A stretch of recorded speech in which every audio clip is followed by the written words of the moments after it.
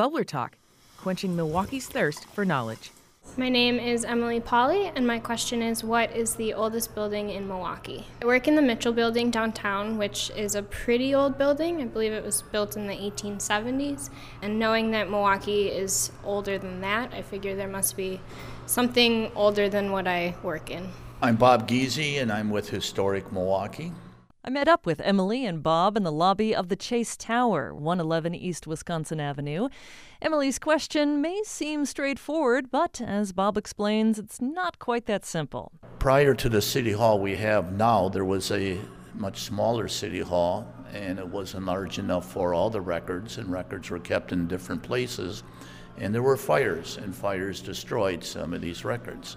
Now, the one building we know for sure the date is Old St. Mary's Church. Right on the front of it, it does say 1846.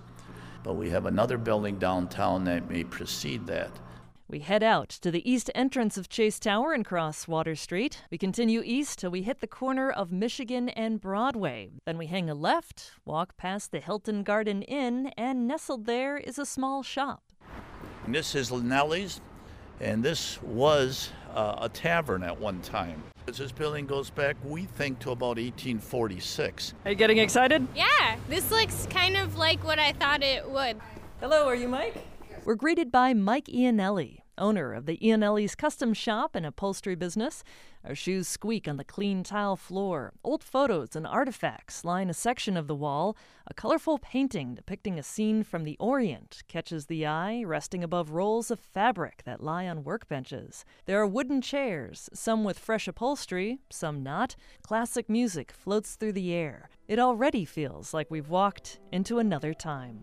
Our eyes are drawn to a picture frame full of artifacts, political candidates advertising their campaign for office. William J. Carey for Congress. Is this what you would have expected, Emily? Yeah, this is very cool. The photo of the original Marble Hall is stunning. An elegant, ivory-colored bar, so clean it shines, with elaborate ornamentation on every surface. A giant mirror is opposite the bar with a row of taps at one end and a palm at the other. Classic black and white tile stretches like a pristine chessboard across the floor into the next room. The whole scene is pure elegance and decadence.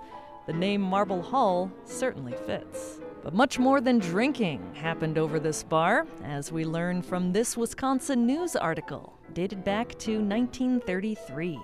Although Marble Hall was actually a saloon, the name fixed itself to the entire building and identified the gambling rooms on the second floor. The saloon took its name from the marble top of its bar. It was a whiskey saloon, as Old Milwaukee distinguished hard liquor places.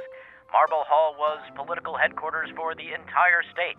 Governors and mayors rubbed elbows there.